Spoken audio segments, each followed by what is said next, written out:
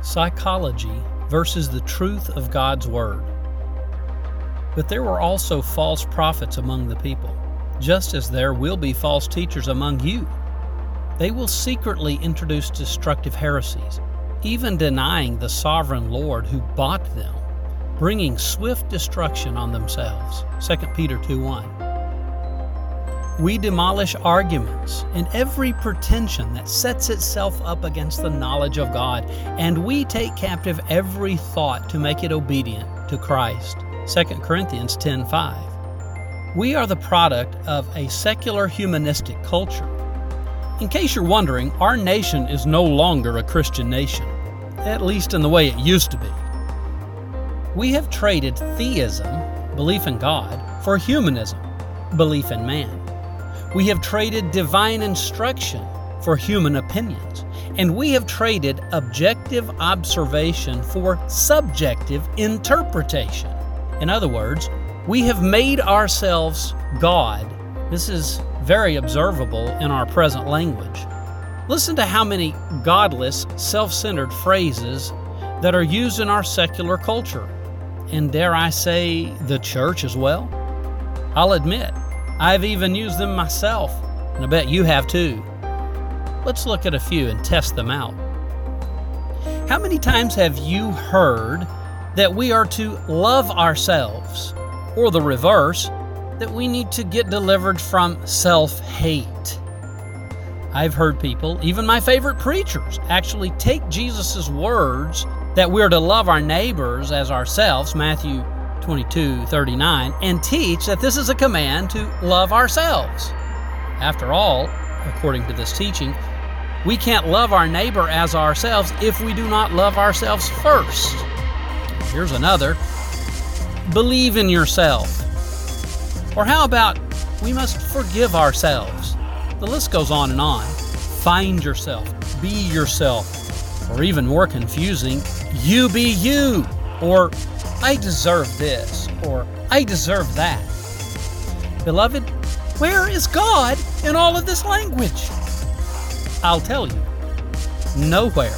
Because this language is birthed from a godless mindset that has long removed God and replaced Him with ourselves. Seriously, think about the confusion this produces. How do you actually forgive yourself? What is the process to make that happen? Did you sin against yourself and need to ask yourself for forgiveness? It's confusing. How do you find yourself, or be yourself, or believe in yourself? What Scripture gives us is the antidote to this selfish thinking. Jesus tells us to love God and love our neighbor as ourselves. How does this work? Well, when I'm hungry, thirsty, or tired, I do all in my power to feed, hydrate, and rest myself. I rarely deny myself pleasure and comfort, and when I do, I get bored and complain. Loving myself has never been my problem. I do that quite well, thank you very much.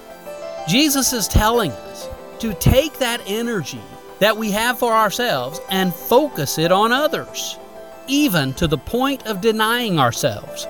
And if I'm feeling guilty, God gives me a clear remedy.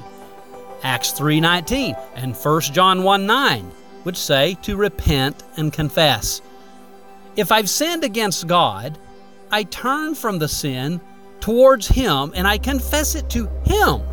And He says, I'm forgiven. Beloved, if God is the ultimate one I have sinned against, Psalm 51:4 says this, and if He says I'm forgiven, who do I think I am that I would argue with that?